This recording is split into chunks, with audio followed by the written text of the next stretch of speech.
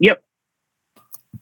Well, good morning or afternoon or evening, hockey fans across the globe, if not the universe, and welcome to a summertime issue of the Oilers Rig Radio. You might be saying to yourself, there's no games to discuss right now. What could you people possibly be talking about? I'm glad you asked. Arguably the most interesting offseason, certainly in recent memory. With that, let's all introduce ourselves. Megan, who are you? I'm Megan Fowler. I teach high school here in Edmonton, and sometimes I have thoughts about hockey. Oh, that's a good thing to do. And Avery, yourself?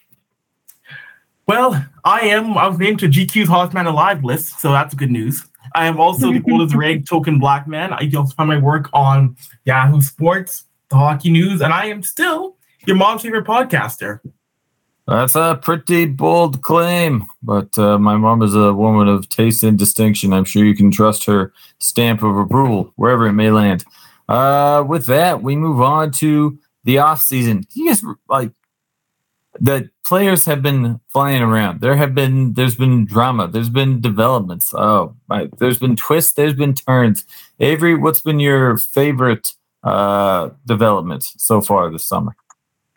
I would probably say the fact that Brad Treliving actually somehow got a W out of the Calgary deal with Florida, because the twists and turns of that's how it was. Oh no, Flames are done. Flames are over. It's over. I would give full credit to Brad Treliving. It looked like he was going to be holding a massive fat L that can be seen from space, but he found a way to deal with Matthew Tkachuk and get Mackenzie Weegar and Jonathan Huberdeau back. To me, I got to give him credit. That's impressive. And Twitter lost its ever-loving ape you-know-what because of it. Huberdeau, Mackenzie Weegar, and a first, maybe we had, and like a serviceable bottom of the roster prospect. What if neither of these guys re-sign here? What if this time next summer the Flames were once again eliminated in the second round and Weegar and Huberdeau both hit free agency? Would that change anything that you just said? Well, you know what? Hey, if it results in the Flames having a deep playoff run, I think it's worth it. Then I still think it's worth it if you go on a deep run. At the same time, though, if Calgary is crash and burn, and say at the trade deadline they don't want to resign, you can flip those two for something pretty nice, I believe. I've heard a lot of people saying that, and I think it's technically true, but I just don't. I'd be amazed if the Calgary Flames are not in the playoff picture come the deadline. So I do not expect them to do that. I think that they will be good enough that they'll certainly be poised to make a very deep run. Whether or not they make one, who can say? But you're right. They very nicely acquitted themselves for at least this season. I'm curious how it works out after that. Maybe we'll talk more about that deal in a couple minutes. But before we get too far, Megan, your favorite development twist turn of the summer? Well, I do. I mean, I don't know if favorite is the right word. I was really intrigued by all of the attention around Johnny Gaudreau signing in Columbus.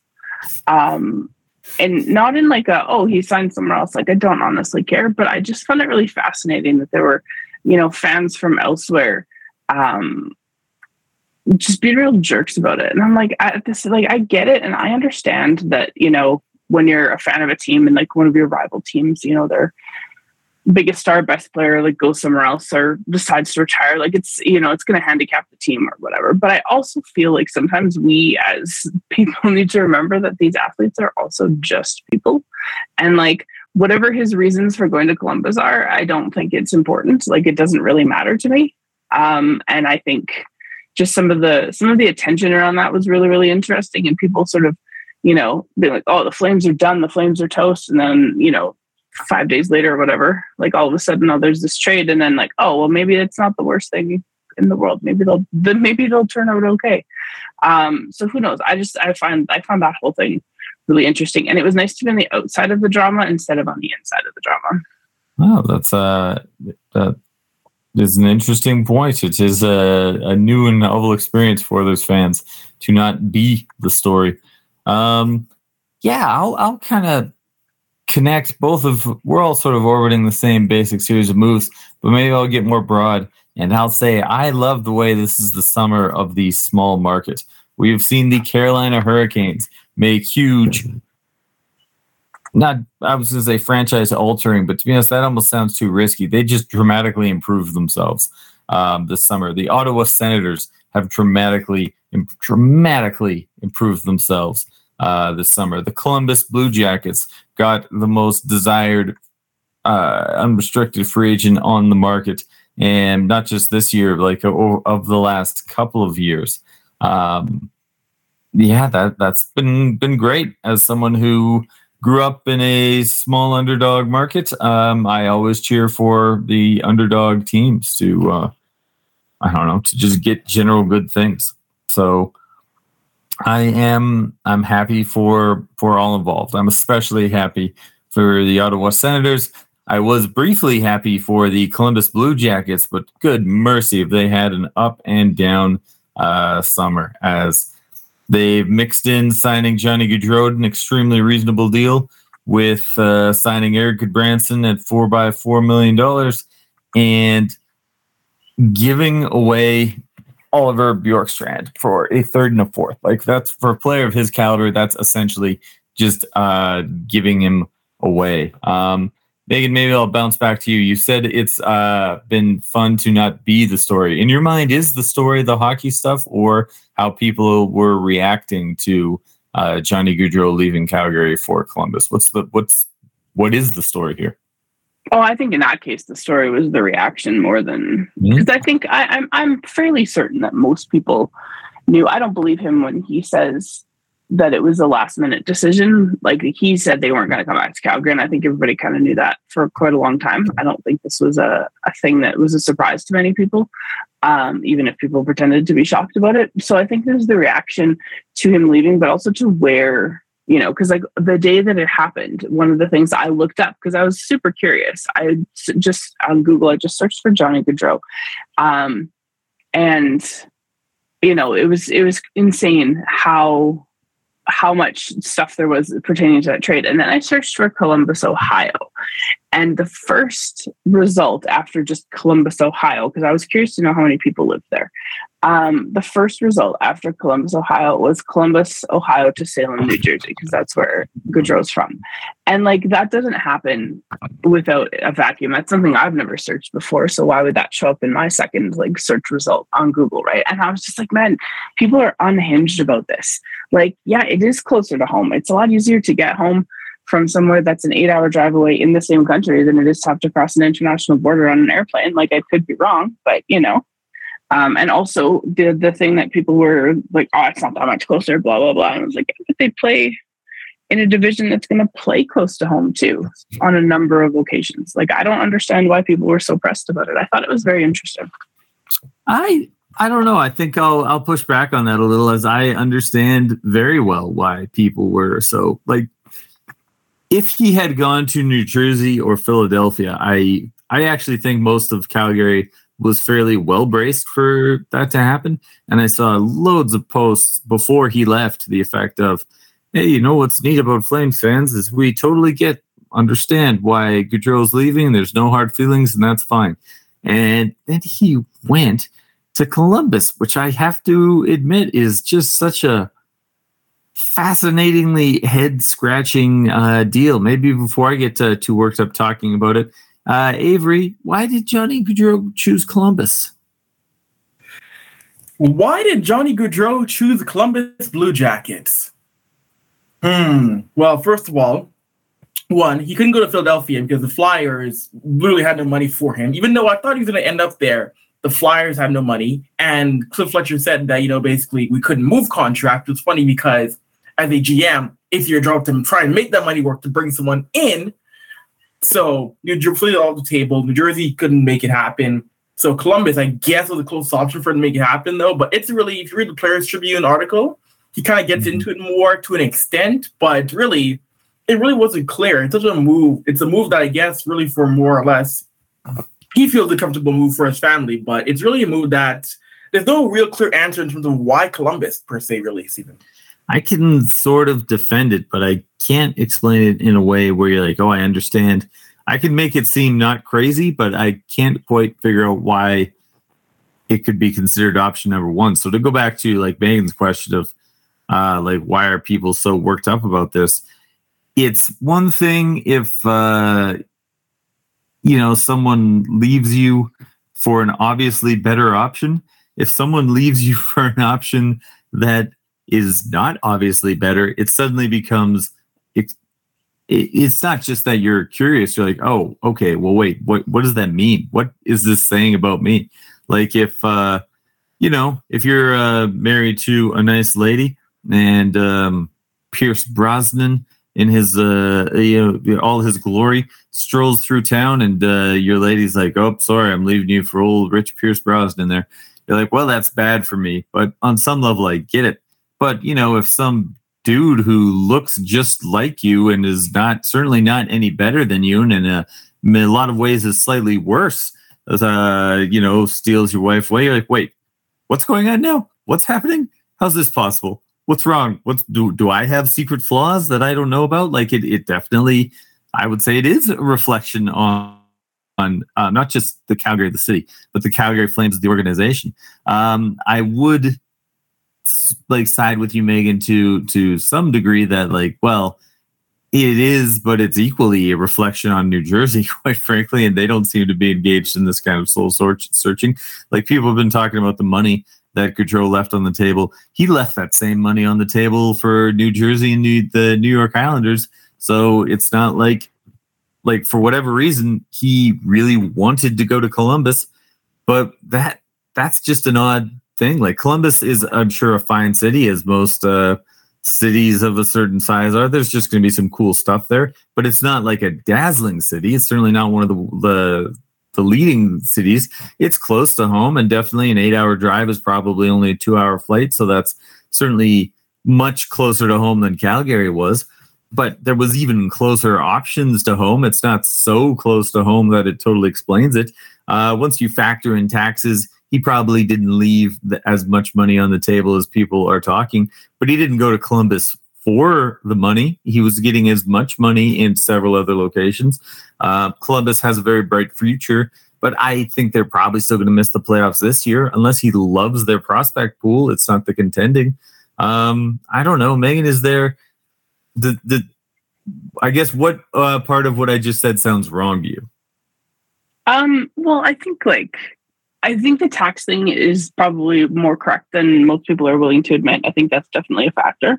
And I think that because in Canada, the players, we think they get paid in US dollars, their contracts are all in US dollars and stuff, and they are subject to, different taxation stuff. I think that's definitely a factor in some of these decisions that these players make, for sure.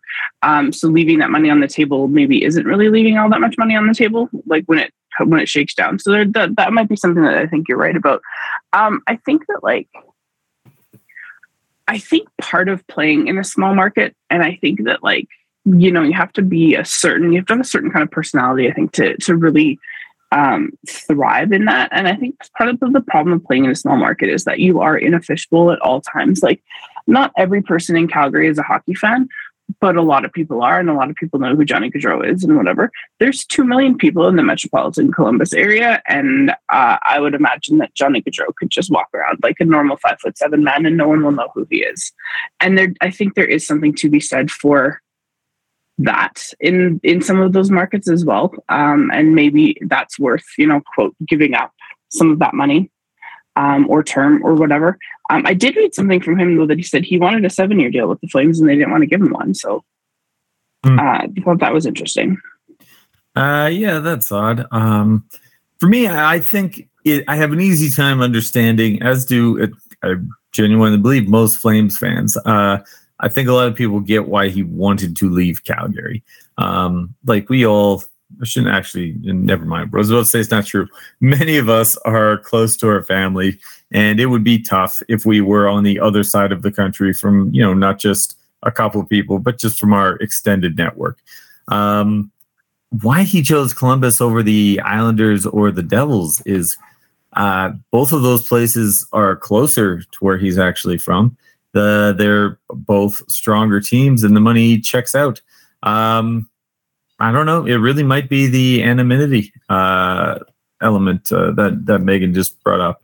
Avery, what's your sense of it? Why?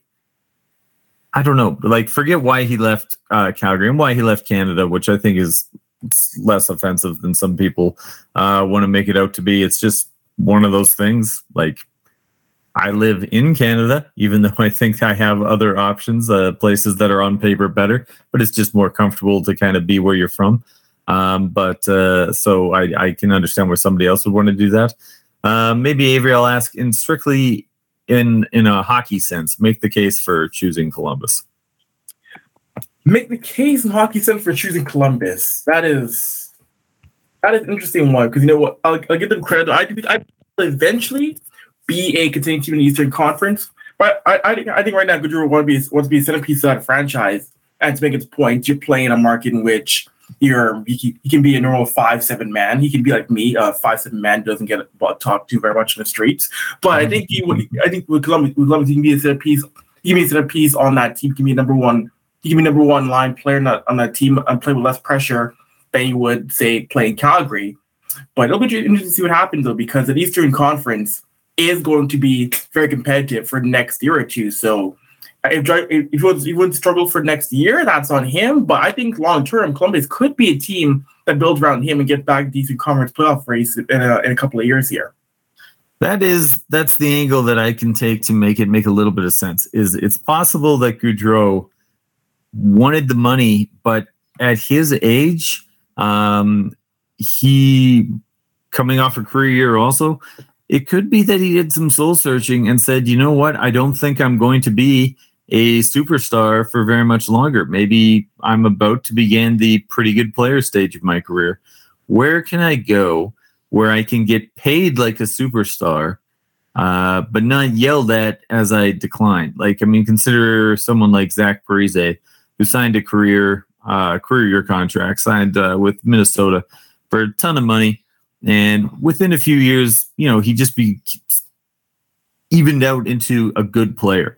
But even like, I wouldn't say top six. That doesn't quite like he was a top line player for most of his time in Minnesota, but certainly not an amazing top line player. And I think that started to bring some pressure on him and some scrutiny. The Sean Horkoff syndrome, for you're getting paid like crazy and people just start to resent you for not being even better. So one way, I guess, to have your cake and eat it too, is to sign that enormous contract, but not get yelled at as you almost immediately begin to decline throughout it, is you pick a team that was already on the rise. And the Columbus Blue Jackets, for you fans who didn't know, have arguably the single best prospect pool in the NHL. Was it Dom Luszczyszyn? Someone, a prominent organization, recently ranked the Blue Jackets as the single best prospect pool in the NHL. So if they are about to get really good without you and are going to be good enough to sort of cover you as you drop into just like that pretty good player mode, that's the case that I'm making. That he's like, okay, they're not a short-term Stanley Cup threat, but they're a long-term good bet to just be like a decent perennial playoff team where people aren't going to ask why I'm not dragging them into the playoffs. They're going to drag themselves into the playoffs. That's it. I don't think they're making them this year, but I don't know. That's my case for Columbus. Yeah, I anything else to be said on the subject, Megan? Probably, actually, there's lots else to be said, but we've got to. There's lots else to be said, but one of the things I wanted to point out is that lots of the like hand-wringing about him going to Columbus was not coming from Calgary fans that I was seeing anyway. It was coming from like people elsewhere making fun of it, which I just, again, that's kind of the thing that I don't understand why people are so pressed about it, because like, who cares? And I wonder, like, you know, there's that all of those. There are people out there who think that like, you know, after McDavid's next contract, like when he gets to UFA, he's going to walk from Edmonton. And like, to be fair, if they don't win anything by the time he gets to that point, I'd probably walk anyway. Like, what a waste of your time, you know? But it's just really interesting because I feel like the people that were the loudest and sort of the most boisterous maybe about him choosing Columbus, I think will be very quiet when the tables are turned in a couple of years' time. So I will say this reminds me of a few years ago, someone from, I can't remember how they won it, but someone from the United States won an all expenses paid trip to anywhere they wanted in Canada for a week. It was like some radio station promo or something. And they came to Edmonton. And like, because they chose Edmonton out of anywhere in Canada, it was on the news. And I think the nationwide reaction was, you chose Edmonton. Not that Edmonton isn't a nice place, but like you could have gone anywhere and you chose Edmonton. That suddenly becomes odd. And that is how I feel about Johnny Gaudreau. Not that Columbus is an awful option, but you could have gone a lot of places and you put Columbus on the top of your list. Fascinating. Yeah, I don't know. I continue to find it just fascinating. And then Columbus reacted by signing Patrik Laine to, I think, a defensible deal and then giving away a perennial 60-point player who also plays excellent defense, by the way. Man, I hate that move. I don't know. I guess we won't linger on the Bjorkstrand thing too long because we've talked about Columbus quite a bit. But Avery, is Columbus a playoff team this year? No, the Blue Jackets are not a playoff team. Not at all in my mind, Stephen. I'm looking at their roster right now, and I would say no, they probably aren't. I think they've got a shot at it. They've got a lot of like the big wild card being their kids. If Yegor Shynakov or Cole Sillinger or the like really shows up, you never know when you've got the best prospect pool in the league. You never know when someone's suddenly going to be more NHL ready than you thought. But I hate that deal for them. I hate that deal for them so much. I don't know how you can't give away Gustav Nyquist, or like they're definitely in a tough position, but they handled being in that tough position salary wise really, really badly. I am just stunned that they chose to give away one of their best players out of all the options they had in front of them. That just seems like one of the worst ones. All right. Okay, Megan, you talked about the fan reaction to that. Is there any fan reactions to anything that you thought sounded less unhinged that you're like, oh, yep, I get that, and I'm 100% on board? I don't know. Not really. I'm not gonna lie. I haven't paid a ton of attention outside of like the big stuff, but like, I think that, and I get why there's been some weird outsized reaction to the Gaudreau thing, especially. I do think that the Tkachuk trade had some different reactions because, like, even like Avery and Alex and I in our like group chat, we were making fun of the Flames, and then all of a sudden they make that trade, and it's like, oh, interesting. Maybe they're not. Maybe they still will make the playoffs next year. Just sort of based on getting a decent return for Tkachuk. So I don't know that there's been anything that like, the fan reaction has been exactly what I've expected, but I just think that the Gaudreau stuff was all pretty unhinged. And again, because I was on the outside, it was fun to look at. Yeah, man. I think I as I'm ranting about Bjorkstrand, I need to lump in Max Pacioretty. Also got given away essentially for completely free. So it's fascinating to compare those two deals and the Tkachuk deal, because there were two very, very good players who were given away for nothing. And then the argument being like, well, that just shows you how valuable cap space is. But then the Flames and Panthers did an old school hockey trade. Like, here's some really good players going both ways. It's an incredible banger. Like, I don't even think it's a absolute slam dunk that Matt Tkachuk was the best player in the deal, but the big difference was he was 24. Uyghur's 28. What's his name? Huberdeau's 29. So they, as we were just saying, they're just exiting their primes is a good way to put it. Whereas Tkachuk's just entering his, and the Panthers guarantee that they're going to stay, or that he's going to be in his prime for the whole time. They're going to get a little bit younger. I don't know. Megan, talking about that deal, how do you like it? Who do you think won it? I think the Panthers probably win because they've locked up a guy for 8 years, whereas the Flames, they get two really good hockey players. Like, I feel like they did well here in terms of a short-term return. It's just that both of those guys are UFAs at the end of this coming season, and so, like, if things don't go well, they could just walk for nothing. And then you've not only lost Johnny Gaudreau for nothing, you've also lost Matthew Tkachuk for basically nothing just a year later. But I think the Panthers probably win the trade just because of the fact that, they've gotten younger. Tkachuk is only 24.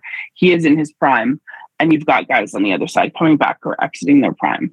But it's not like Florida traded, it's not like the return for Tkachuk was like the corpse of Milan Lucic and something else, right? Like they're actual good hockey players still. I don't think the winner of a trade, I'm not David Staples, so I don't think that the winner of a trade will flip-flop year over year. I don't think that's a thing that's possible. I think this year, both teams will probably make out pretty well because of it. But over the long term, I think Florida wins just because of how young Tkachuk is in comparison. Yeah, they did a really nice job of managing their windows, kind of aligning their team younger to prevent that decline, to hopefully give them some sustain. But it's such an interesting deal. I would say the nice thing that Florida has going for them is kind of to your point at the end there, that they for sure got what they wanted. They definitely got a 24-year-old elite winger. I think that most people would say, especially after last year, he's one of the top 5 wingers in the game, and he's 24, and he signed a reasonable deal. So they got what they wanted for sure. How Calgary made out will depend on these whether or not these guys resign. Definitely if they both walk next year, suddenly not looking so hot for Calgary. But Avery, when was the last time we had a big name trade like this? I'm still kind of amazed. It's the standard, well, we want a player, a pick, and a prospect for this really good player. And here, nope, we're giving you 2 expiring all-stars and a first, figure out what to do with it. The crazy thing I think that's really going to that's really going to make the judging of this trade difficult is I think that both teams got slightly worse this summer. So how are you going to assess this trade as time goes on? I would say in the short term, both teams got what they wanted. In the short term, it could be great for both teams, but in the long term, I got to see what's going to happen again. Of course, we know the resignings with Huberdeau and Weegar, but I think short term is a great deal. You mentioned, last we saw big names go like this. I'm trying to think offhand. I can't think of a deal in which multiple big names swap teams in one trade. It's a very NBA style deal. You see it in the NBA quite a bit, not in the NHL. So I'm trying to think offhand. I can't recall too many deals in the past few years in which you had big names go for big names. I think it's actually been decades. I've seen people on Twitter debating when was the last deal that involved 2 100-point players changing teams. I can't say that this is correct, but the answer that I saw reached back to the 80s for the Doug Gilmour to Calgary trade, not even from Calgary, the to Calgary trade for 2 guys that had 100 points in the season in which they got dealt. This is just such a banger blockbuster, but definitely Florida got what they wanted, but I do think that in the short term, just next season, just over the next season, forget the future, forget aging curves, forget who's going to resign where. I would rather have Huberdeau and Weegar than Tkachuk, and I think most people agree with that. So even if you like how Florida did in this trade, in the next season, they're slightly less good. And then Calgary, even though they did quite well in this trade, still lost Gaudreau for nothing. So they, as a team, probably still got slightly worse. And to me, I think that's actually one of the secret little stories of the offseason is it's been a real socialist summer. Most of the best teams got slightly worse, and many of the formerly crappy teams, the Whipping Boys, got at least somewhat, if not significantly better. In the East, I would say last year the best division in hockey had 4 teams who some years would be considered strong Stanley Cup favorites. The Leafs, the Bruins, and then the 2 Florida teams. Those are some very good teams. All of those teams took steps back. I'd say Boston, with their injury problems, might not make the playoffs. Florida, as we just mentioned, gave up 2 players. They did get 1, but they also just lost Claude Giroux. So they took a modest step back. The Lightning lost Ryan McDonough, Andre Palat, and all their players got a little bit older. So I'd say they're definitely taking a step back. The Leafs took the smallest step back, but I don't love. I mean, they had terrible goaltending last year, but I'm not sure that they fixed anything about it. I could imagine with their defense, if things go their way, maybe the Leafs will be just as good. But I don't know. Whereas you have your Senators, your Red Wings, your Sabres, almost all the perennial whipping boys. Oh, I shouldn't say all of them. That's probably an exaggeration. But so many teams got a lot better. So the rich got poorer and the poor got richer. I don't know. How's the big picture shaping up this summer for you, Megan? I think this has been an interesting offseason because there has been lots of action, right? Like there was rumors that, Malkin was going to test the free agent market, and then like the day before he resigns in Pittsburgh, great call. That kind of stuff. But I think it's been really interesting. Like there's just been a lot happening, much more so than I think we would expect. And it started honestly like at the draft when Shane Wright didn't go first overall or second overall or third overall. Like that was kind of that was where the drama started.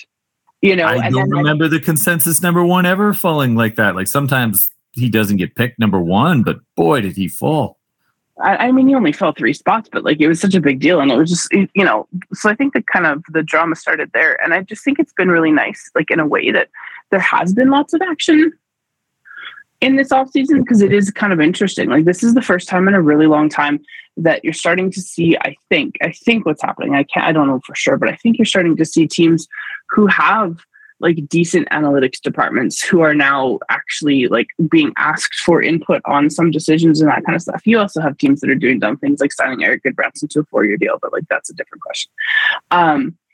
But yeah, I think you're starting to see some of that as well. And it's been fun to watch and sort of, well, what's going to happen with this guy? And what about this guy? And like, what's the market for this? And how is this going to change, what happens next year for certain things? And I will say that some of the things that have happened and some of the decisions that have been made are making the Darnell Nurse contract look real bad, even worse than it looked before. Yep, that's a great call. The Darnell Nurse deal is, I don't know. The one thing that I think that Bjorkstrand deal, which I keep circling back to, really drives home to me is the importance of never saying to yourself, well, I've got the cap space, so I'll just blow it. Because you never know when either someone else is going to have to make a cap dump, and it's nice to be in the position of Seattle and say, okay, we'll take that very good player for almost free. But also, you don't want to. If you give Eric Branson 4 times $4 million, you never know when suddenly Johnny Gaudreau wants to come play for you, and you have to say yes, of course, and then we'll figure it out. And sometimes the thing that you have to figure out is very painful. So, the whole almost every decision the team's made with Darnell Nurse the last few years has been the wrong one. Probably should have signed him long term a few years ago. Probably should have waited for his not signed him coming off a career year when you had months to go. Shouldn't have signed him right after in the wake of the Seth Jones deal. They panicked, I think, and they sure are paying for it now. I'm surprised there aren't more teams tanking for Connor Bedard. Like almost, I'm looking at the list of moves this year, and a lot of teams who I think could have, like Seattle, looking in the West, among the non-playoff teams. I think Vegas, Vancouver, Anaheim, and Seattle all made not insignificant moves to get better this summer. I'm not sure about San Jose, but San Jose is stuck with so many old contracts of like good players, and they still have some they've got their Timo Myers and their Thomas Schertels that they're still pretty good. Obviously, Chicago and Arizona are tanking, but Winnipeg isn't. Nashville is going for it. Dallas is trying to stay good. I think Montreal is going to be a bottom feeder team, but Buffalo, Detroit, and Ottawa are all clearly aiming for improvement. Even Philadelphia seems to be aiming for improvement. I'm not sure they're going to find it, but they're spending big money on Tony DeAngelo and bringing in, John Tortorella to coach. So they're not tanking. For those of you who don't know, Connor Bedard is probably a slightly better prospect than Connor McDavid was at the same age. It's pretty close, but he's at least a comparable. So I don't know. Avery, are you surprised there's not more teams tanking? All these bottom feeder teams, most of them seem to be trying to get better. Yeah, it's a little surprising. You would usually see more of those bottom feeding teams trying to tank. Yeah, it's a rare year where the bulky teams are trying to go for it and try and be a playoff team. There's of course 2 or 3 you clearly can tell are gunning for Bedard. But yeah, it's weird to see the bulk who are saying, nope, our goal is this year to maybe a playoff team, go deeper, win a cup. It's really surprising this year. Yeah, there's 3 teams, Montreal, Chicago, and Arizona are clearly not trying to win. But other than those, everyone seems to be taking steps forward, which is neat, but also shocking. I don't know. Again, for you folks though, maybe you're not big draft heads. Well, Connor Bedard's amazing. There's like 3 or 4 other prospects that would be the first overall in the average year as well. So it's a fantastic year to tank, and most teams aren't doing it. What other, as we're kind of getting to the end of the time I have available anyway, what other moves have really jumped out at you, Megan? You kind of said you haven't followed anything else too closely. Is there any that have? No. I did comment when Columbus signed Eric Goodbranson. I was like, well, the Blue Jackets just got a lot hotter. I don't know if they got any better. Yeah. That was one of my reactions. And then I decided I was going to rank all of the free agent signings by hotness, and then I just stopped paying attention. So I think the only good one is that one. That's all I have to say. You are the city's most infamous connoisseur of handsomeness. So if anyone could, it would be you. Avery, any other moves that really made you sit up and say interesting? I wouldn't say there was too many more. I would say there's 3 more moves that made me sit up and say, interesting. Although I do the foregone conclusion that when Edmonton signed Kane, that Claude Giroux was going to go to Ottawa, and I did think it was very funny. I didn't think it was very funny though how at the press conference for Claude Giroux in Ottawa, even though it was his son Gavin beside him, people said, "Look, it's Claude Giroux and Alex DeBrincat sitting beside him." I thought that was very funny. That one hit a little close to home, perhaps. I had forgotten all about that until Avery just mentioned that right now, that the Claude Giroux is now in Ottawa. Which that's something that's interesting, because I kind of feel, this sounds really bad, of course, because now Eugene Melnyk has passed away, but I sort of feel like all of the decisions that were being made by the GM were actually just being made by the owner through the GM. And so now that it's a different person in charge, that they are actually allowed to do some things. And that's interesting. It sure seems that they're suddenly trying to win. And I like all these moves for them. They got one excellent young forward in Alex DeBrincat, and then they brought in a still very strong vet in Claude Giroux. That they've suddenly got an extremely respectable top 6.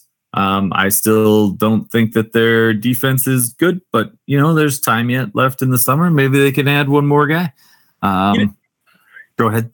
It'd be amazing though if Ottawa were to somehow go on a deep run, they win a cup. And thanks to the Melnyk sisters, I think the hockey man would explode at 2 women running an NHL team to success.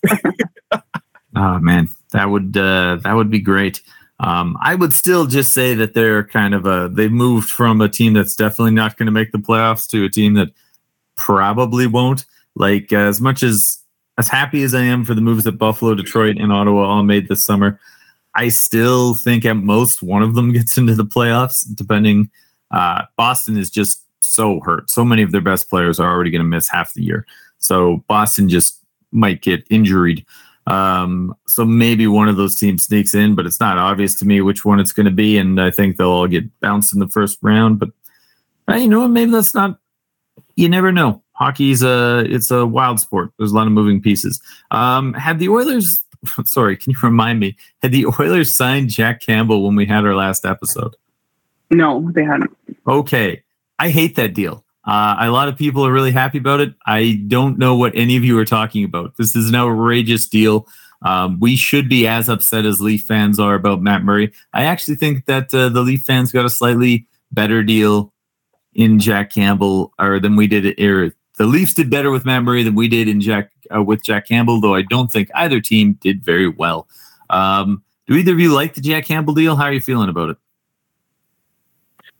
I'm not in love with the term or the length, but I still think Jack Campbell is an upgrade from Mike Smith. I think Campbell, yes, he is injured, but he's still an improvement from Mike Smith. You can rely on Campbell a little more than you can Mike Smith, I feel still. I agree, but only because of their respective ages. Like, I think at Mike Smith's age, you never know when he is going to just either get hurt or just hit the cliff. Time is undefeated, as they say. So I guess I agree with you.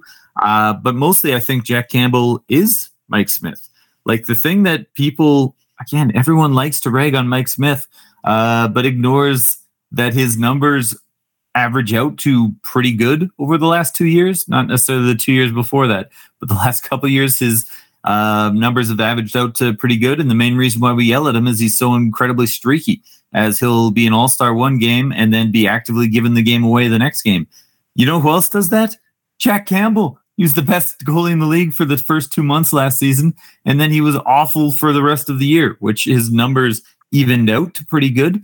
But there's a reason why the Leafs are walking away from him, and it's because he was awful for the back half of the season. So I think that we essentially found a younger Mike Smith, who, without the puck handling stuff, but still maybe the new most streaky goalie in the league, except we're paying him twice as much for 5 times as long. Megan, he sounds like he's a great guy. That's honestly, I do care about that. I think that's nice, but I don't know. Megan, am I getting upset about nothing? How do you feel about it? I think that they're paying Jack Campbell maybe more than they should be, but they're also not paying Koskinen anymore. So like this is just a repeat of the Koskinen deal. We learned nothing. No, but I think that we have to look at goaltending. Unless you have one of those like 7 or 8 like bona fide starting goaltenders, I think you have to look at goaltending as always like a package deal. And I think that as long as your goaltending package isn't exorbitant, I think you have to just kind of run with it, right? Like, and that's it, just because I mean every team needs 2 goaltenders, right? Like you have to have it. Like, you can't get away with not having one, right? Whereas like you can get away with having maybe only one like penalty kill specialist or whatever, you know what I mean? And so I think you have to look at the goaltending kind of in tandem. And if we're going Jack Campbell and Stuart Skinner, well, I guess that's what we're going for. Which, I mean, to be fair, of the 3 people on this podcast, you are the one who has been tooting the Stuart Skinner horn the loudest. I am very happy with Stuart Skinner. Part of the reason is because he's getting paid $750,000. So I think if all he is a backup goalie next year, that's still like a huge win. The thing, I'm fine with what the expected quality of the Oilers goaltending this season, as I think Jack Campbell is not without his upside. Stuart Skinner not without his upside. I think they'll be an okay platoon. But we signed Campbell for 5 years. At $5 million, which is a pretty decent chunk of change. He's 30. All right. Jack Campbell's 30. Can either of you tell me how many seasons he's played as a starting goalie where he was a starting caliber goalie the entire season? I'm going to say probably 0 based on that. 0. He's 0. He has never in his life been the guy that we're paying him to be, and we're paying him to do it for the next 5 years until he's 35. I will bet money that this is a worse contract than the Darnell Nurse contract. Boom. But done. It's not as expensive, so that's why people aren't going to be so mad. It's not as expensive, but the gap between his reasonable value and what we're paying him is larger. So I think Darnell Nurse, if you want to say Darnell Nurse is a $7 million defenseman, that sounds about right to me. Maybe even you could say 8 if you want. I don't know. I'm not as I do think there's been evolution in Nurse's game, but I think a 6 or 7 million guy is closer. Okay, actually, I take back worse. It is comparable, but the big difference is Campbell is older and Campbell is a goalie. So if you have a $9 million defenseman who's only playing like a $5 million guy, you can still put him on your second player. Either your starting goalie is starting or he's on your bench. So I think goalie deals are just inherently, they screw you worse when they don't work out. Nothing hurts worse than paying the wrong guy to start as your goalie. Look at Sergei Bobrovsky getting $10 million. Either he's starting or he's wasting your money. Whereas anyone else, if you're, let's use that Johnny Gaudreau example, if he settles in as just an 80-point player, he'll be overpaid. But that's still nice. Still nice to have an 80-point player.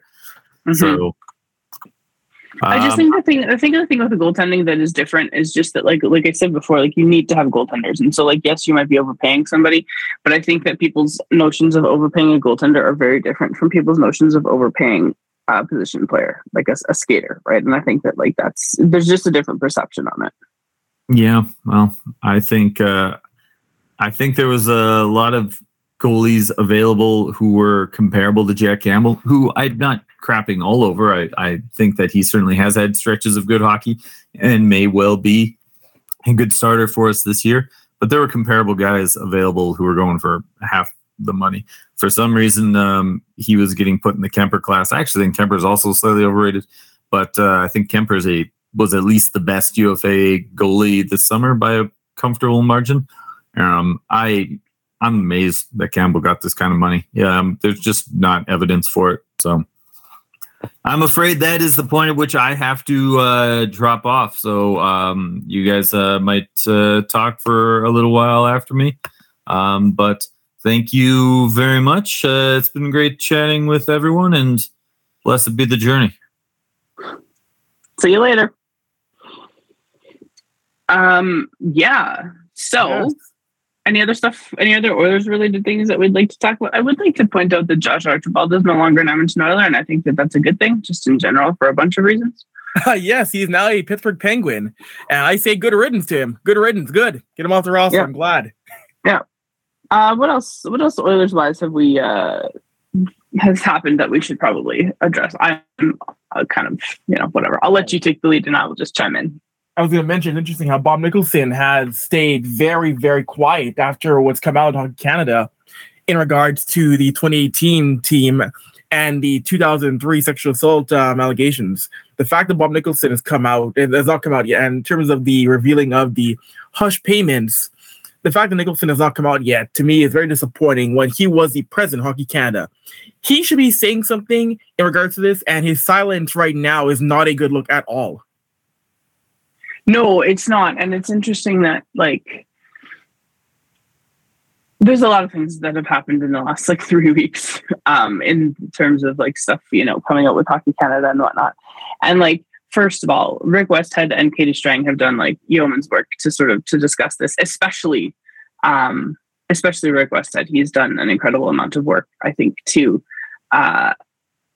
get some of this stuff out, which is absolutely incredible. But yeah, the fact that Bob Nicholson has been silent and absent from any conversation about this Hockey Canada stuff, I think is very telling. And I hope, and I mean, I don't want this to be true, but I hope that there's more stuff coming out in the near future that eventually, he just won't be able to ignore.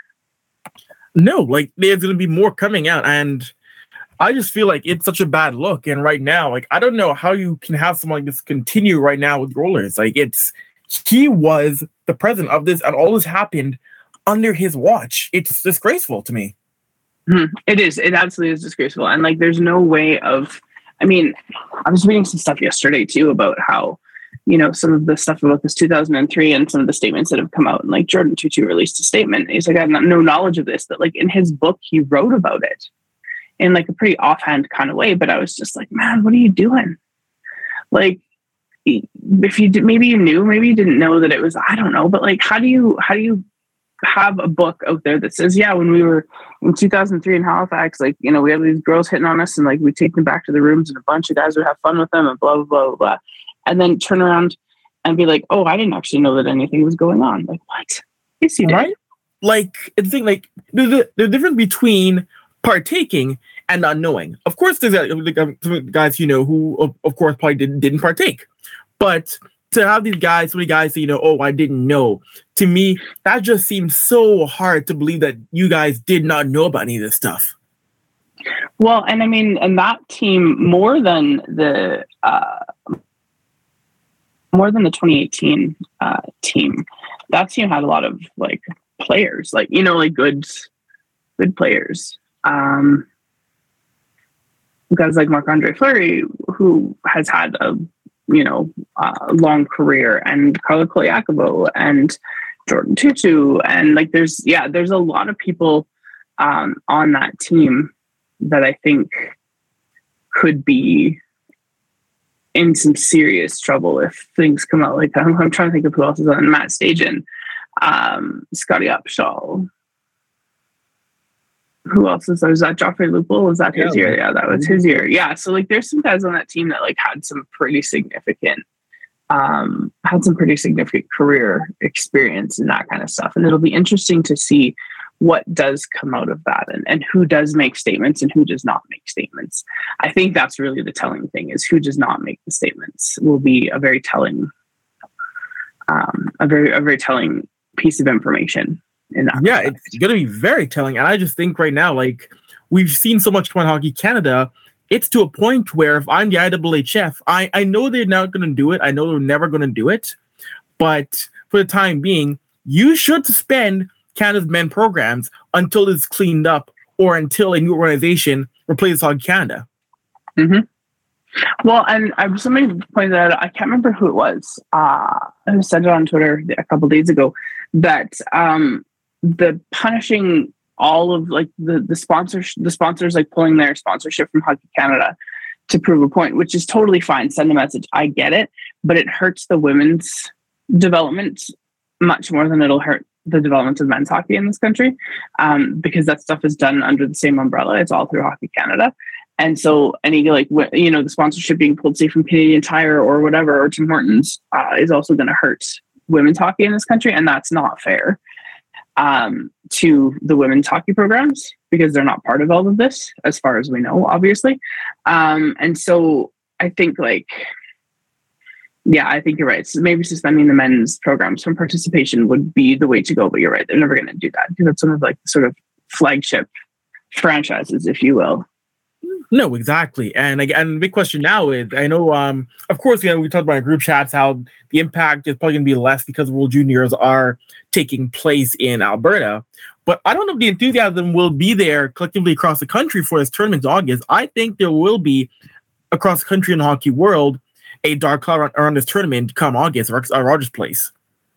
Yeah, I think that's probably fair. Like, you're not going to see sellout crowds and stuff for sure. I think you were going to see sellout crowds anyway, but you're not going to see sellout crowds. And I think it's going to be a little bit of a muted kind of,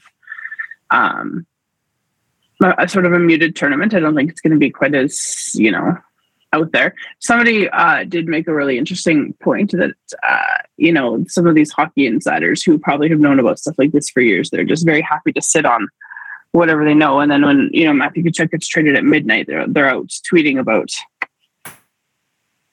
how great of a deal this is and blah, blah, blah. But when other stuff comes out, they're just like dead silent. I'm like, yeah, that's a fair point. It's not just Hockey Canada that's responsible for all of this. Because I think there's been a lot of complicity just throughout hockey and like that whole hockey culture. I think there's been a lot of complicity to the point that I think media probably has to take some blame for not saying things that they probably heard about. Because there's no way that these hockey insiders who've been working in hockey media for years and years and years haven't heard some of this stuff and just haven't said it. No, yeah, you're totally right. The ones who've been around forever and ever, been around for 15, 20, 25 years, the things that they've heard, I'm sure they've heard something. And you're right, though, Megan, how, they're quite on that. They we got to be better. We got to improve. We can't let another Kyle Beach happen. But yeah, they're quiet. But great example, a trade breaks and they're on it right there and then after vowing to be better after Chicago. Mm-hmm. Yeah. So this is one of those things where it takes a lot more than lip service. And I mean, if we circle this back to the Oilers with Bob Nicholson and stuff, there's other things going on with the Oilers that are gross and disgusting too. And I don't know, at some point in time, can the league step in? I think the league is waiting. I think the league right now is in a stance. They're waiting to an extent because a league can force a sale. A league can force ownership. They could force changes in president's ownership. And right now, I think the league is waiting on, and it's by assumption. I think right now the league is watching, observing to see what they can do right now when it comes to stuff in Edmonton. Yeah, because I don't understand sort of this lawsuit and necessarily that's against where Delegates has been named. entirely. Apparently, he's not like, I don't know. There's some things I don't understand about it. Anyway, what I do understand is that there is allegedly record of text messages where Kate's paid an underage ballet dancer $75,000 for, quote, financing for a movie that she was making, but it maybe wasn't that. Anyway, it's just like there's things that it's gross and what it is. And this is not the first time that allegations of something of this nature have come out about Daryl Katz either. This is at least the second time that we've heard of anything. And it's weird because, I've just got lots of questions. I don't really know what to say about it. I just think it's really weird and really gross. But like at some point in time, is this like, are fans going to be okay with like, this is the person who owns the team? Like, this is the person that owns my favorite franchise? Like that to me, that would be a hard thing for me to reconcile. No, it's totally a great point. And it's a great point. And Daryl Katz isn't the only owner to have had allegations like this come out in the sports world before. But I think too right now, I think the league's just sitting and waiting to see what's going to happen, how it's going to play out, because both sides have denied there being any sexual contact in terms of what happened in the lawsuit. So I think it's going to be a pretty complicated and complex situation until more documents are revealed. Mm-hmm. Well, and I think like I was just thinking about in the NBA, wasn't it the Clippers that Don Sterling was their owner, and he said a bunch of he said a bunch of racist stuff. Yes, he did. And then ultimately, I think I feel like the NBA forced the sale. Mm-hmm. Yeah, the NBA they forced sale because they first banned Sterling for life from the league. They banned him. And then they forced sale. It forced his wife, who became the owner, then to sell the team to Steve Ballmer for $2 billion. Yeah. And so like, thinking about something like that, I mean, it's not unprecedented, right? That a league could force the sale of a team for reasons. And I mean, I don't think that like one is a quote better reason than another, but like if this business with Daryl Katz, if these allegations turn out to be true, like how can the league not say anything, especially considering all of this other stuff, right? And wanting to be better after Kyle Beach and all of these sorts of things. How is that not all just lip service if they don't do anything? No, of course. And if this stuff does reveal itself to be true, then if you're the league, you got to do something. You're going to have to if it does reveal itself to be true. So I think the league right now is waiting to see what's going to happen, to see if more comes out, to see if more what happens, because I guess legally the league can't do anything until they get more evidence from this, but we'll see. It's gonna be a real test of the hockey world to see what happens now going forward with Daryl Katz and well, and I just think that like I don't know, I just think that we are in a space where you can't let it go anymore, right? And I mean, like we talked about this too, like Jess Allen, she said however long ago that was, 18 months ago, that hockey culture had a problem and people absolutely lost their minds. And now here we are, and hockey culture definitely has a problem. And, she wasn't wrong. And I hope people have apologized to her for some of the terrible things that they said to her, because, she was just sort of stating a thing that I think a lot of people already knew, but didn't really want to admit. And I feel like she's, I don't want to say like she's not like the groundbreaker or anything like this, but she just came out and said the thing that a lot of people have already said or have already thought. And she was the one who got lambasted for it. But now that it's like out there in actual media, like in news media, people are like, oh, maybe there is a problem. Right. And I just, when she said it, I mean, we talked about it when that came up, and like we knew, and we've got friends that we've talked to about it, and like everyone was like, yeah, there's an issue for sure. There's an issue. And then she said it, and people just kind of got really upset about it. And it was really interesting. It's now interesting to see sort of some of the backlash that's coming about this from Hockey Canada and other things that are going on. And it's like, there is a problem in hockey culture, and we really need to deal with it. And it was ridiculous when Jess Allen said that, how people were demanding, she's as bad as Don Cherry, fire her. I saw other people in media demanding for her to be fired for those kind of comments, comparing to Don Cherry. Like, are you out of your mind to say something like that? That's worse than Don Cherry, when she was mentioning, of course, not every hockey player is like that, but Yes, there are hockey players who were like that. Yes, she was stating fact. Like, she didn't say anything outrageous. Like, that happens in hockey culture. And people wanting her fired, it was so embarrassing. And so it's a weird question. Like, the thing that I don't understand, and I don't know if I ever will, is what's the difference between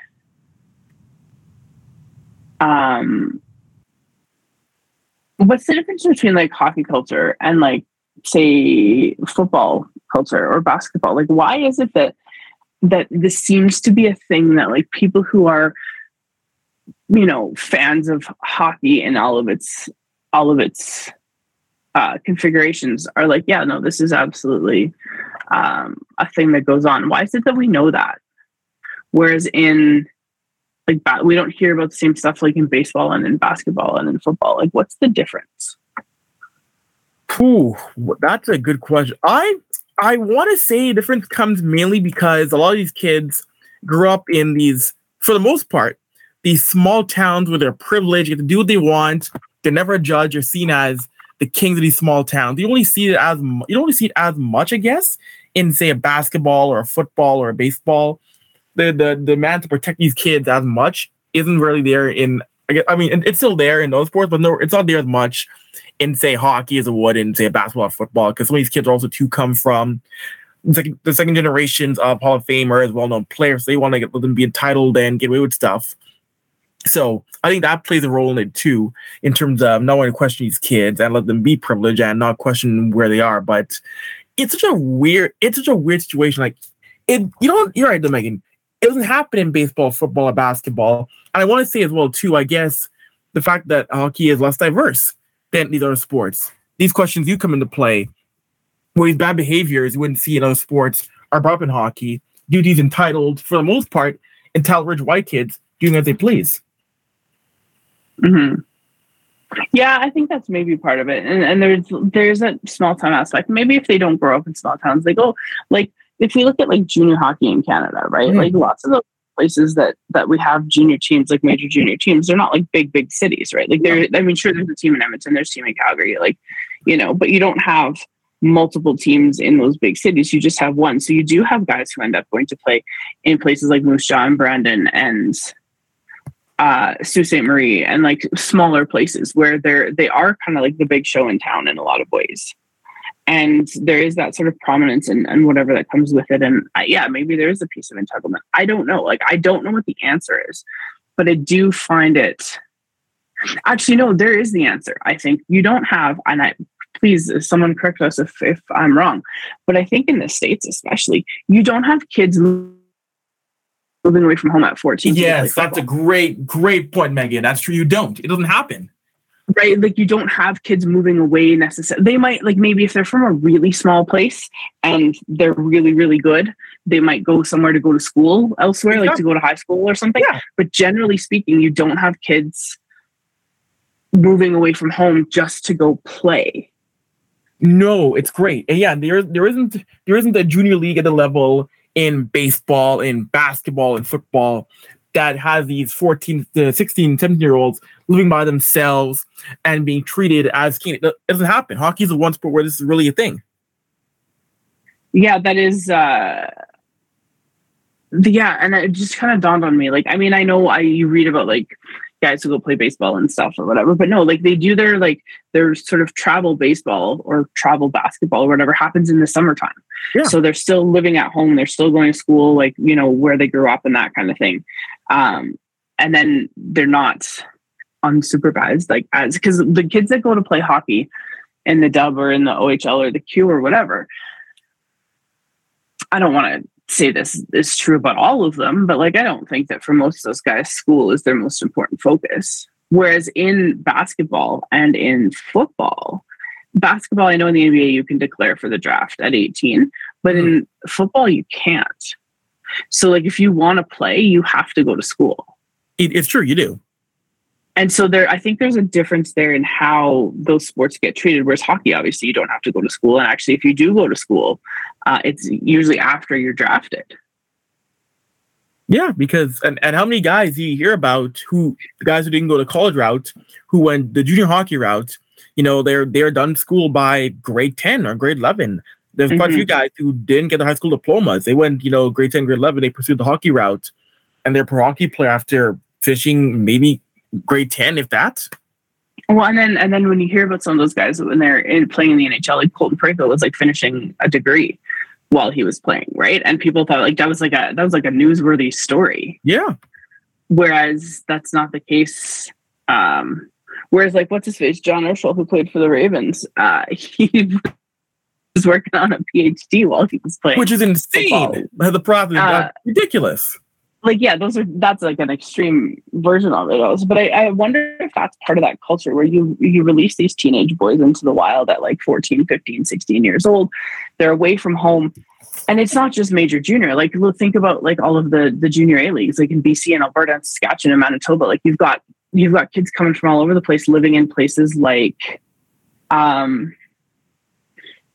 Brooks, right? And all these small towns where like, yeah, they are the big deal in town. And there is sort of maybe a piece of entitlement that comes with that. I don't know if that's the answer, but I do think that having these kids away from home as young as they are and not away from home at like a school, that's like, it's the kids that go to like Shattuck St. Mary's or who have gone to like Notre Dame and Wilcox or places like that. I think it's different because you're going to go to school and play sports.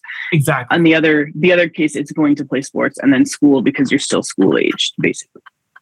Exactly, but yeah, for example, if you're going out, you're playing for the Vernon Vipers, or you're by yourself playing for the Brooks Bandits, and you're 15, 16, you may not be going to school, you may not be on top of the study. And again, I just know for myself, there is if I was a athlete who played at that level, I know I was responsible enough to be on my own at 16, Megan. No way, and I doubt many of these kids are responsible enough to be held accountable by themselves at 16 or 17 years old. Very few are ready for the world at 16 or 17. Very few. Well, I mean, and like it's not like they have billet families. It's not like they're living by themselves or anything, but they're still not living at home with their parents. It's not the same. It's not that same sort of structure and whatever. And I wonder if that's part of where this comes from, and so where you start to hear some of these stories. And I would imagine over time we're going to hear some stuff. As people feel more comfortable, and now knowing there's actually a reporter in this country who's doing this work, that maybe people are like, no, I have a story to tell now. Yeah, and funny, I think it was Samantha Chang, who I do Zone Time with on Yahoo. She was talking about Rick Westhead, and she was saying how it's embarrassing that Rick Westhead can, with his work in a few short months, can basically bring down all the TSN and his colleague TSN with his work. In a few short months that should have been done years ago. Oh, absolutely, it should have been. But those insiders they're very comfortable in their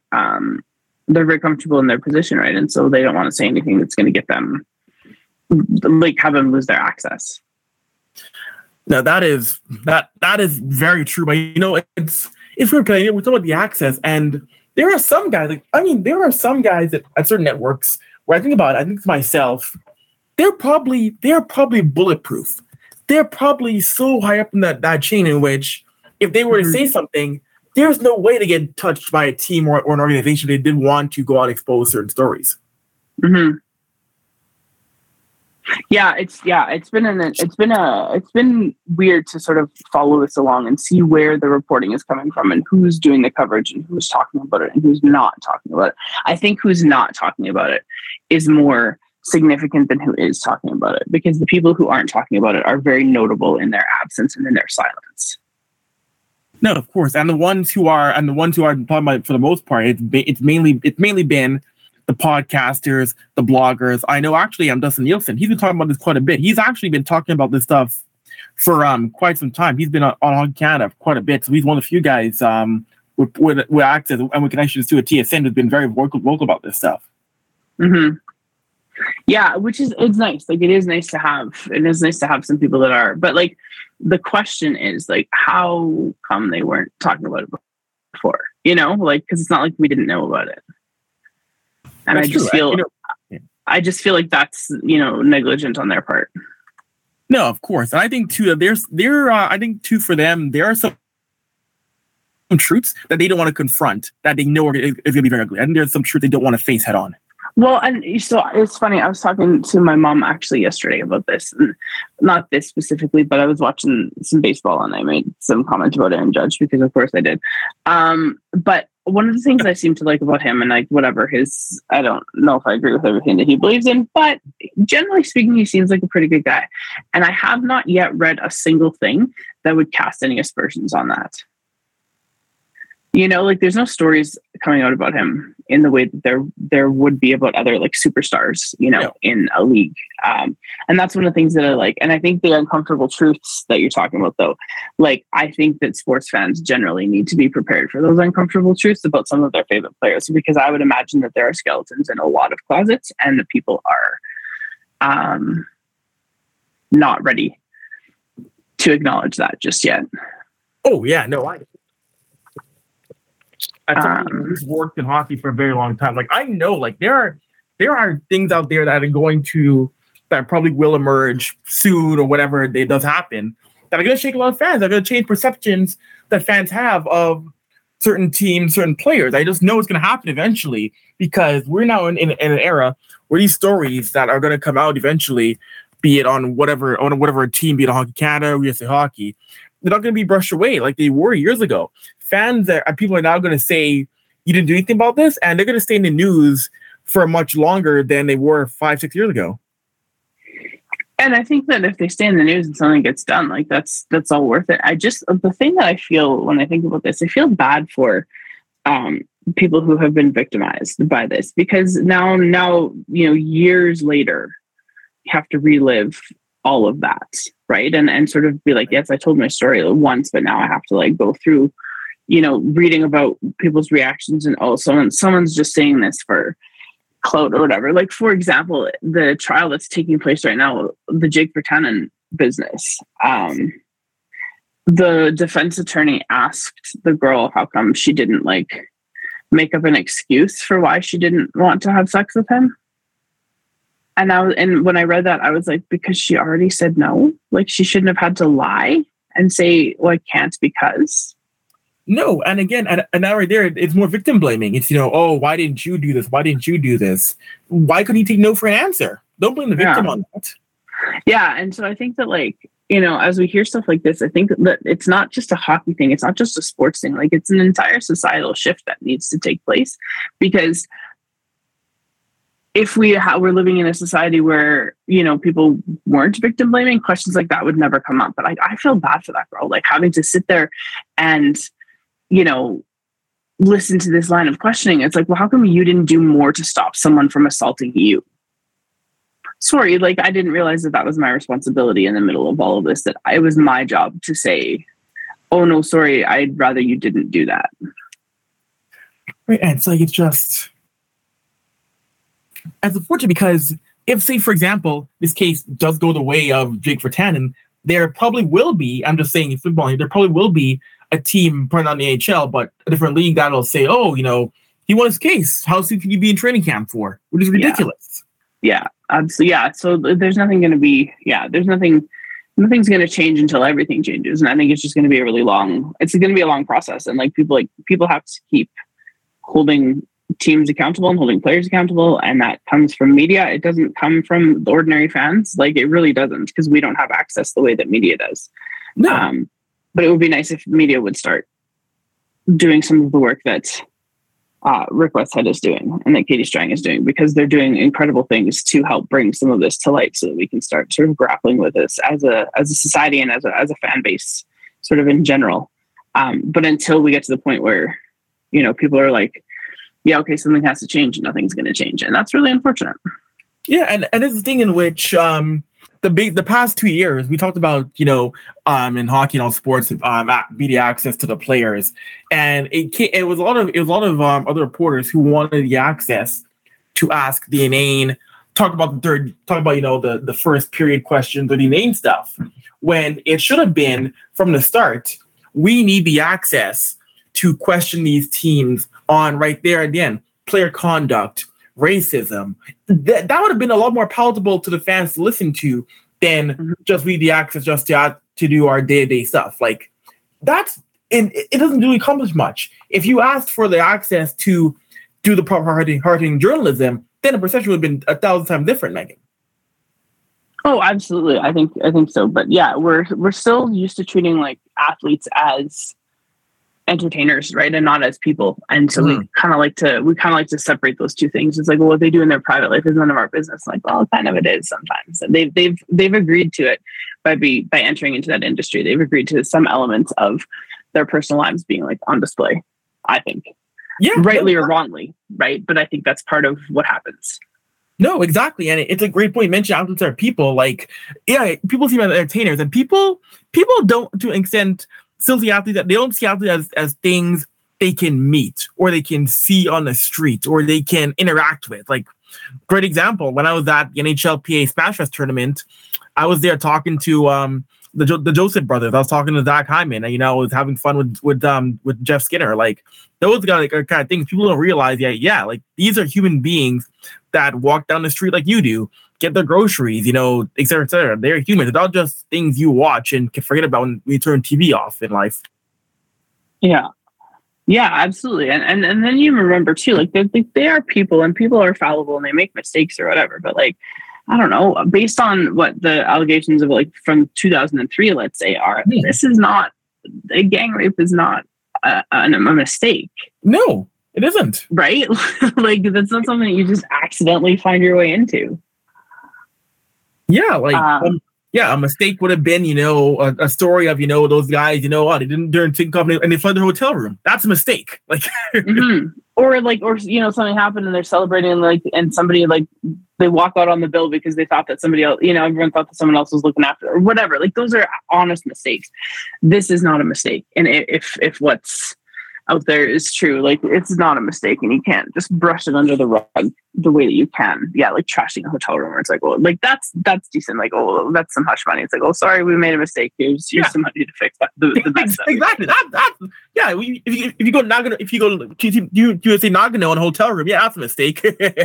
Yeah, but like, but now knowing that like Hockey Canada used like registration fund money, basically like registration money for like minor hockey players to pay off complainants in sexual assault cases. Are you joking me? Like, if I was a parent, I would be livid about that. Yeah. Livid about that. Because you would think this money would go towards the grassroots game, helping improve the game, not hush fund payments for sexual assault. Like, if I was a parent, I would be disgusted. I mean, I would be appalled by that, knowing that. Yeah, like, oh man. Anyway, so obviously there's like a systemic issue, and obviously it's not just a hockey thing, it's very much a culture thing, and we have to start grappling with it in a meaningful kind of way. But like, I don't know how we start. Like, do we just stop hockey altogether? That would probably be the solution, to be perfectly honest. Just no more hockey. You can just be done with it. I mean, you're not wrong, but I think a way we can do that, we can help change things, and we can get some of the people who have been here covering stuff up for 20, 25, 30 years out of here, and get some new voices who are committed to change and are committed to making the game better, I feel. Well, and allowing voices to be heard that maybe have not been heard in the past, and looking at, Hockey Canada could have on its board, and it's like upper management, I don't know, some women maybe, possibly, question mark, would probably change the way that some of this stuff gets handled and dealt with. This took a very serious turn, which is not our normal bent. So I do have a question for you. Yes. A highly personal question. Are you ready? Oh boy, here we go. Yes, it's a very specific question just for you. What would you call your own restaurant, and what would be on the menu? What would be on the menu? Well, of course, I'm calling it the Well Done Grill. I'm calling it the Well Done Grill. Where you're gonna get you're gonna be able to order your cereal. Milk there will be milk available, but it's on encouraged. Put milk in your cereal. The steak. So I'm gonna have to pay like $6. The cereal is gonna be like $1, but I have to pay like $7 for the milk to go with it, right? Exactly. I'm trying to discourage you from eating those terrible eating ways. Steaks will be in the menu, but the default steak setting will be on Well Done. Oh man, this is gonna be the worst restaurant. And your co-owner is Travis Yost, right? Like, that's gotta be absolutely. Oh man. I like the name, the Well Done Grill. I think that's actually very funny. It would be even funnier if it was as a well done grill, but you only serve raw food. I think we'll open somehow. Edmonton. We'll open in Vancouver Island because I know we know someone there who will appreciate the items on that menu. Yeah. She'll appreciate. I want to hear one Edmonton. Probably one in where's Alex now? Hartford? No, one in Hartford. Yeah, he's in Hartford. I was going to say Boston, but I was like, no, he doesn't live there anymore. Yeah, Alex is in Hartford, so we can open one there. Open one in Calgary. We got people in Calgary that I'm sure would enjoy. They would partake. Your restaurant would be terrible. It would close in 3 weeks. 3 weeks. Wow. It'll be so bad. It'll become iconic. It'll last for a few decades. It'll become iconic. No. Someone is going to order a medium well steak and they're going to get thrown out and they're going to leave a terrible Yelp review and it's going to be over. Like that'll be the end of your restaurant. And I don't know what I'd call my restaurant, but I'd open it next door to yours and I would just sell better food. Wow. It would be whatever side it was on. Like, let's say it was like in the little strip mall or whatever, and my restaurant would be like on the left-hand side of yours. So the name would be Better Than That with an arrow pointing to yours. And then I would have bowls of cereal for like $1 with the milk and things like that, so that people would come and eat at my restaurant instead. Wow. And I would not allow them to order their steaks well done. I'd be like, no, get out. That's what I would do. It's a hostile act. It is a hostile act, but I think you deserve it for your terrible, terrible ideas. I don't understand the cereal thing at all. But anyway, here we are. That's all we have for you for this time around. We'll be back sometime in August with some more hockey talk at some point in time. I don't know when. We'd like to do this every 2 weeks, but last weekend didn't work out. So this might be like every 3 weeks kind of deal until the season gets rolling again. But Avery, do you have anything you want to plug? Yeah, I will just plug. Like, I'm pretty sure you find all my good ramblings and work on the old Twitter box. Follow me at Avery at AVRY. You can follow me at Mig14. I don't know why you'd want to, because right now all I'm talking about is like baseball and Friday Night Lights, the TV show, because it's on Crave now. So I'm like 12 episodes in to my like 19th rewatch of this show. So I'm just going to tweet about that for a while. So don't follow me because you're not going to get anything interesting from it. Anyway, that's all we have for you for this time around. Thanks for listening, the 4 of you who still do. And we'll see you soon. Later.